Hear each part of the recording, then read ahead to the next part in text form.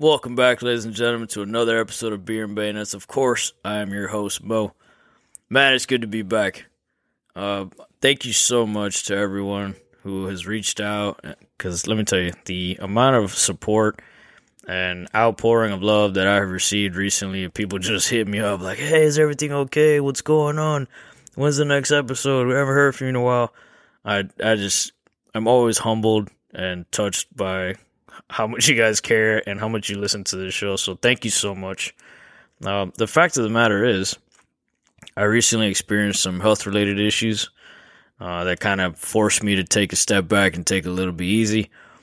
But hey, everything works out for a reason, right? Because it's the reason I wrote this episode. So, bottom line is, I had some heart-related problems that were equated to stress. Right, that's essentially what the docs told me, is it was attributed to stress. Now, there's one thing all of us have in common, is we have all experienced stress at some point of our life. Regardless of what you do, regardless of how old you are, everyone has experienced some kind of level of stress in their life. And for most of us, we've been told that stress is bad for you. It causes health problems. It causes heart problems. It causes hypertension, so forth and so on, right? We've all been told this over and over and over and over. You know, I shouldn't be having heart problems at 37 years old, right? But hey, I have a very stressful job, and at some point it got to me. But what if I told you that stress isn't bad for you? What if I told you, not only is it not bad for you, it can actually be good for you? So check it out. I'm not talking about the different types of stress, right? So there's typically, stress is broken down into two categories, commonly referred to as positive stress or eustress, and negative stress or distress.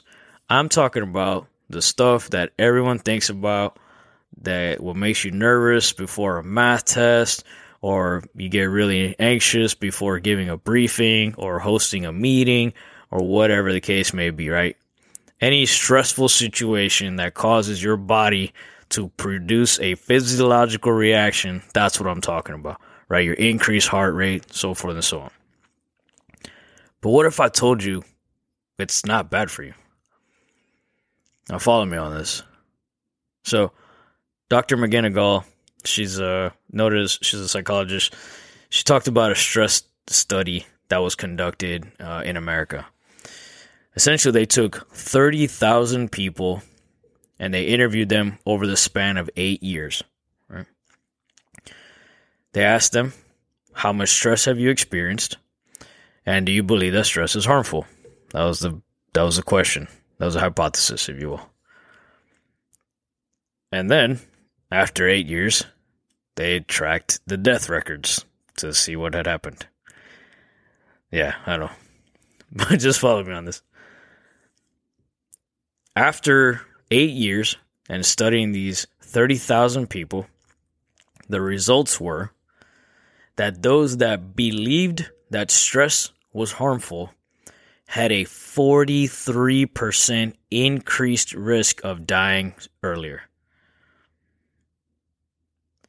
Now, the opposite was true for those who ignored it or believed that stress isn't a problem. Now, think about that for a second. These were average, pretty healthy, average, normal American people. 30,000 of them. Those that believed that stress is bad for you, as most of us do, had a 43% increased risk of dying due to heart-related complications. Now, last year alone, over 182,000 Americans died from the belief that stress is bad for you. This makes the belief that stress is bad for you the 15th leading cause of death in America. Now, for those of you keeping track, that's higher than HIV, cancer, and homicide. I want you to think about that for a second. The thought, the belief that stress is dangerous, is bad for you, is actually more dangerous than someone statistically kicking down your door in the middle of the night and trying to kill you. Now, if you're curious, the study, one of the stressors that was conducted for these people, right, because they had to be in a stressful situation, the stressor that was conducted was a 5-minute speech on their weaknesses. They had to give a 5-minute speech to a panel of judges under some bright lights and in front of a camera. Now, while they were giving this speech, the panel was trained to give discouraging feedback. So, like, they'd have their arms crossed, shaking their heads, giving, like, nonverbal cues that they did not approve for 5 minutes. That killed a lot of people, right? And I know some dudes are like, oh, man, I'm good to go. I have no problem with that. I'm good. I talk for a living. I talk to people for a living. I'm a public speaker. I'm the best dude in the world. Yeah, well, unfortunately, statistically speaking, glossophobia, which is the fear of public speaking, by the way, is the number one fear, period. Glossophobia is actually feared more than death. Think about that for a second.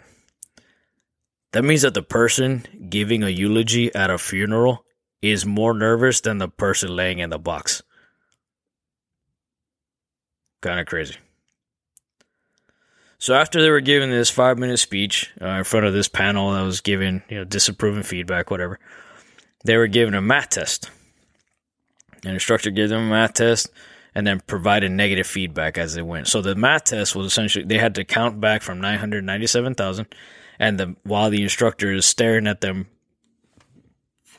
providing like discouraging feedback, shaking his head, like, no. That was it. That was the entire stressor.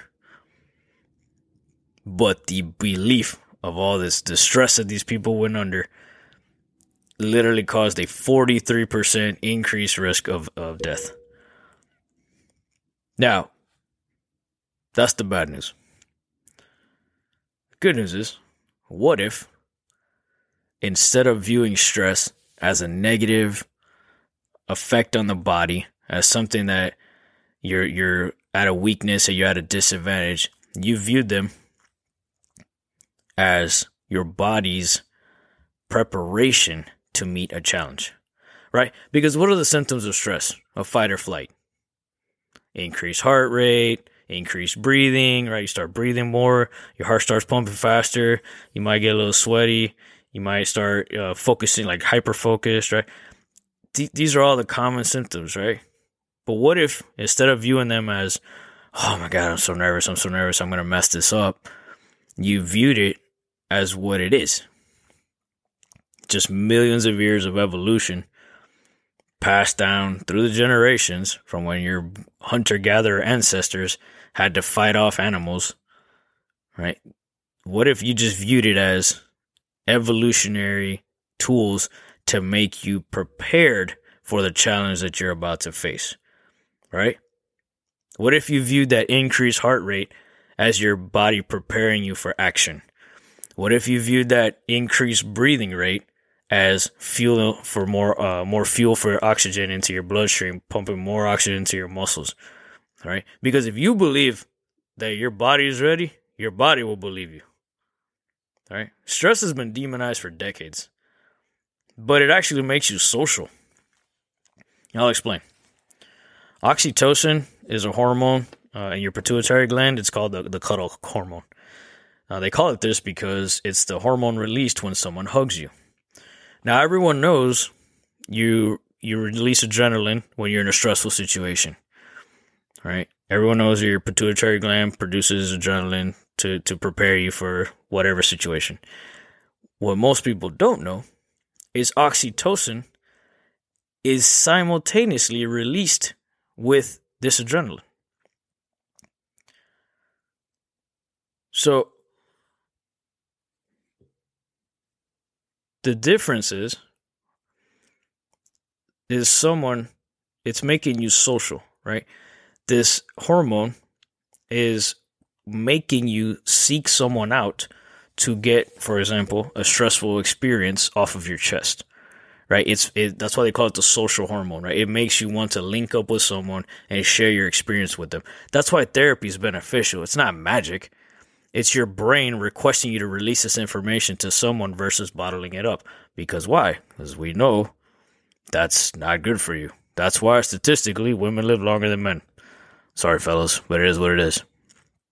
All right, because females typically are taught to communicate their emotions, whereas men, historically speaking, are taught to bottle them up and just deal with them and be tough, right? Oxytocin, you're fighting the chemicals in your brain every time you do that. Just keep that in mind, okay? Oxytocin is also a natural protector on the cardiovascular system. Oh, wait, hold on. I just had some symptoms of something that looked a lot like a heart attack because of stress, a stress-induced heart reaction, if you will. But here, again, why? Because we're taught that stress causes heart problems. But what's physically happening is oxytocin is being released at the exact same time as adrenaline, which is a natural protector on the cardiovascular system. It actually helps your heart cells regenerate and strengthen your heart after a stressful event. So your body's already releasing repair hormones to make your heart stronger after the stressful event. So it's preparing you for the event. You go through it, and then immediately your body's going into work and repair mode, like a NASCAR pit crew, and putting your cells back together and making your heart stronger than it was before. So if anything, stress not only makes you more social, it makes you stronger. Now, that is the chemical side. The psychological side is where we all reside. The belief that stress is productive versus being negative is the difference between a stress-induced heart attack at 50 or living till you're being 90 years old. All right? If you believe that stress is your body's way of prepping you for a challenge, it will too. All right? We've talked a lot about on this show how the body will follow what the mind does. Right? Dave Goggins talks about his 40% rule, how if you think your body has reached its breaking point, you really got 40%. You're only 40% of the way there because your mind can keep going. Right? Your mind will quit 10 times out of 10 before your body does. Again, right? Power of the mindset. Now, the other thing about oxytocin is it doesn't just hit your heart. It acts on all parts of your body, right? Remember, we called it the social hormone, right? It helps you stay relaxed and be sympathetic to those around you who are stressed as well. The crazy thing is, your body will actually produce more of this hormone if you reach out to others and help those in need. So essentially, if someone is stressed out around you and you reach out to them, you are actually making yourself healthier. And when you empathize with those in need, that actually releases more oxytocin, which we've already established is good for your heart. All right? So what it boils down to is this. A compassionate heart is literally stronger than one who bottles up their emotions and tries to be a tough guy in face of a challenge. So remember, when you're going through it, reach out. And if you help someone else, in turn, the life you save may be your own.